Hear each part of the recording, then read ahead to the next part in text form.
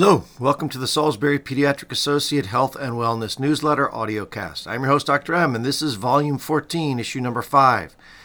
This happens to correspond with the week of January 15, 2024. Let's start with the free thoughts.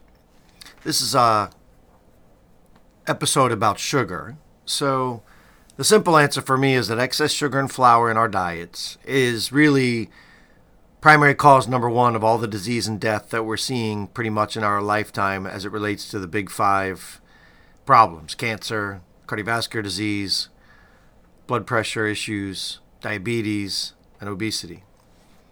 So that's a big one.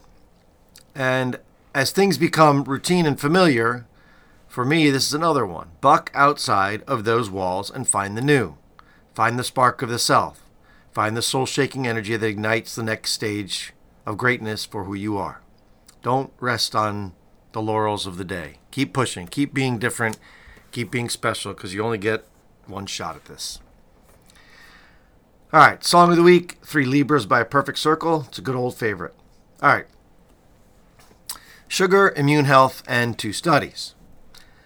Let's start right out of the gate with 2 studies. The first one.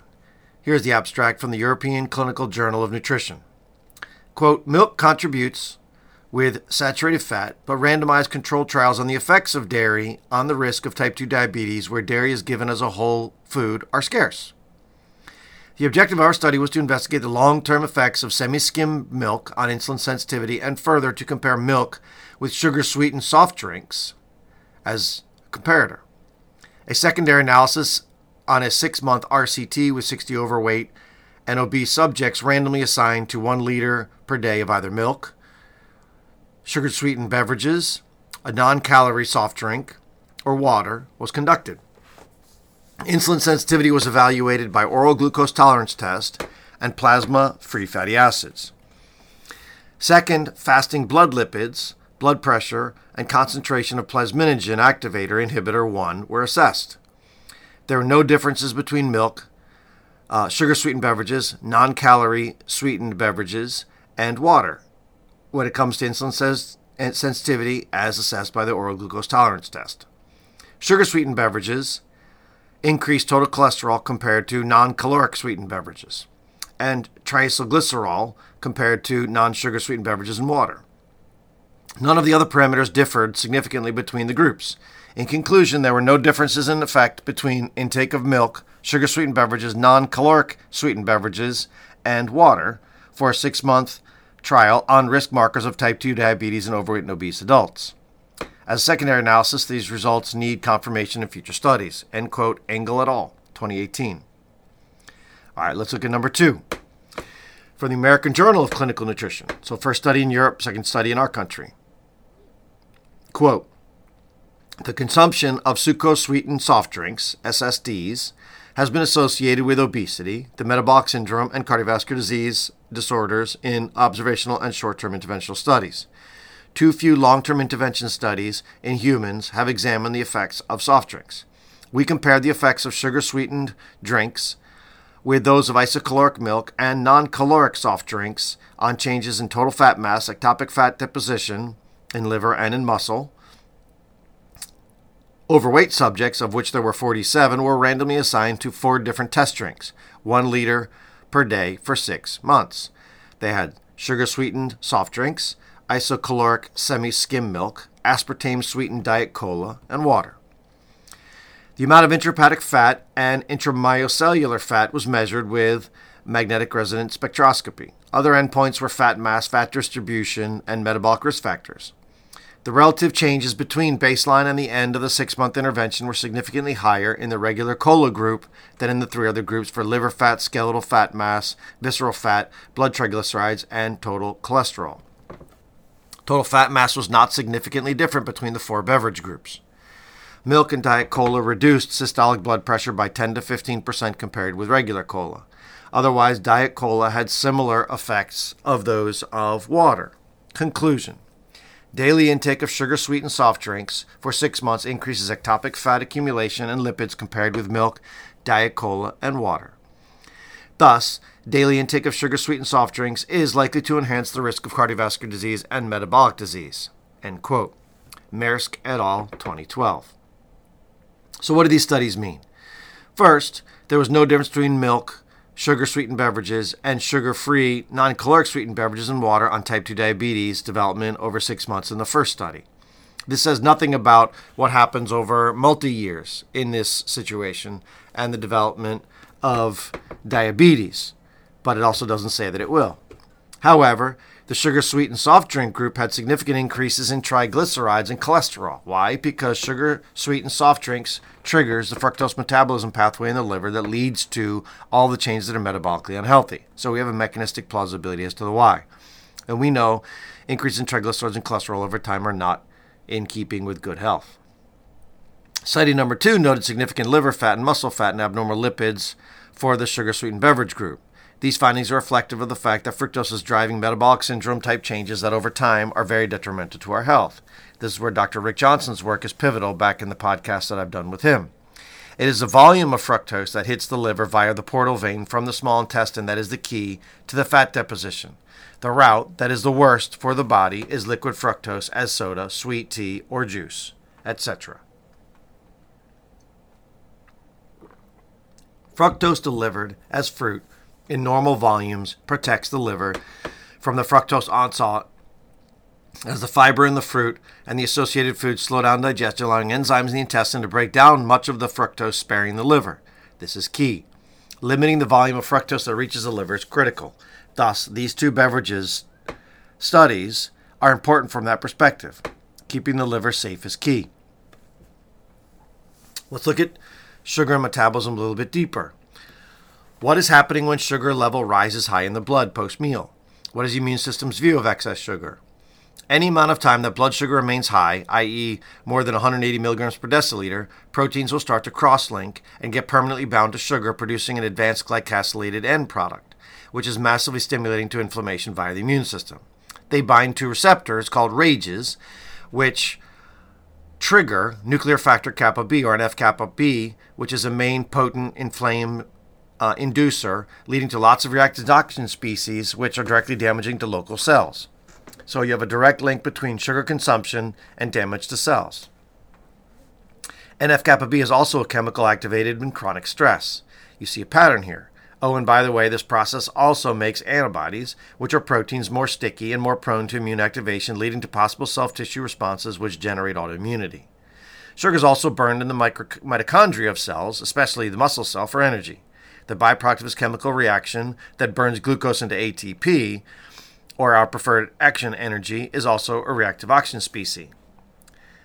Let's go a little deeper in the mitochondrion. In the hyperglycemic and insulin-resistant state, damage and dysfunction in the skeletal muscle mitochondria is a major precursor to all patients that have insulin resistance and type 2 diabetes mellitus. When mitochondria burn fat or glucose as fuel, the burn is performed in the electron transport chain that produces ATP and liberates water and superoxide or hydrogen peroxide. These oxygen-based molecules are incredibly damaging to the actual mitochondria in excess. Again, this is only an issue in excess, not at baseline normal historical diets. From the journal Endocrinology, we see the following. A decrement in mitochondrial number and electron transport chain activity in type 2 diabetes in obese individuals compared to lean volunteers is noted. A deterioration of mitochondrial function skeletal muscle obtained from obese type 2 diabetic subjects. Non-responsiveness of muscle mitochondria ATP production to high-dose insulin infusion in type 2 diabetic subjects, suggesting impaired response to insulin and reduced mitochondrial function. A modest decrease in mitochondrial ATP synthesis rates in non-obese patients with type 2 diabetes and non-diabetic older individuals when compared to non-diabetic young groups under fasting conditions and after insulin stimulation. Lower mitochondrial function caused by a reduction of basal ADP stimulated and intrinsic mitochondrial respiratory capacity in type 2 diabetic subjects when compared with age and BMI matched control subjects. Excess mitochondrial ROS, or reactive oxygen species production, and reduced mitochondrial function are enhanced by elevated fatty acids and or hyperglycemia. Mitochondrial reactive oxygen species attenuate insulin action in adipocytes, myotubes, and mice, and abolish insulin-stimulated GLUT4 translocation in 3T3L1 cells by interfering with insulin-mediated redistribution of IRS1 and PI3 kinase. End quote. Sangwang, Sangwng et al. 2020 from the Journal of Endocrinology. The mitochondria and the metabolism within is turning out to be supercritical to understanding and preventing diseases like metabolic syndrome. In order to support the struggling mitochondria under attack by the high sugar intake, one should look to antioxidants. The primary antioxidant in the body to deal with the reactive oxygen species is the chemical glutathione. Glutathione is necessary for dealing with all xenobiotics, including air pollution, water, and food pollution, and just chemicals in general. A highly taxed glutathione system is a net inflammation generator, as the overwhelmed mechanism cannot clear all irritants, leading to mitochondrial and cellular dysfunction. Thus, any decision, lifestyle-wise, that drives up blood glucose levels will cause immune activation that is unhealthy over time. However, toxin exposure via food, air, or water also taxes the system. It is truly a multi-pronged reality. You could support this system via diet primarily, but also through supplements like N-acetylcysteine, liposomal glutathione, vitamin C, polyphenolic blends like OPCs, oligomeric proanthocyanidins. While I'm not going to take a deep dive here, the microbiome is massively at play here as well. The intestinal bacteria all play a contributory role in the glucose metabolism and human health. Diet is the most important influencer of the microbiome next to antibiotics. The influence of fiber is massive. There are supplements that are showing benefits here as well. Berberine is an herb that modulates the microbiome and offers better glucose metabolism action presumed through alterations in the microbiome. Probiotics like Pendulum's glucose controller are loaded with Akkermansia and other bacteria that modulate glucose metabolism. Data has noted significant drops in hemoglobin A1Cs in subjects over 6 months.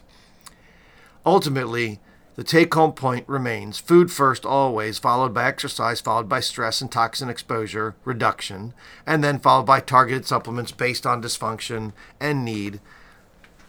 So resolution takes time and effort. For me, it's pretty simple. Avoid sugar and non-sugared sweetened beverages as much as possible. The liquids are the killer. Be resolute and live. Part 2. Antibiotic resistance. Important information for all.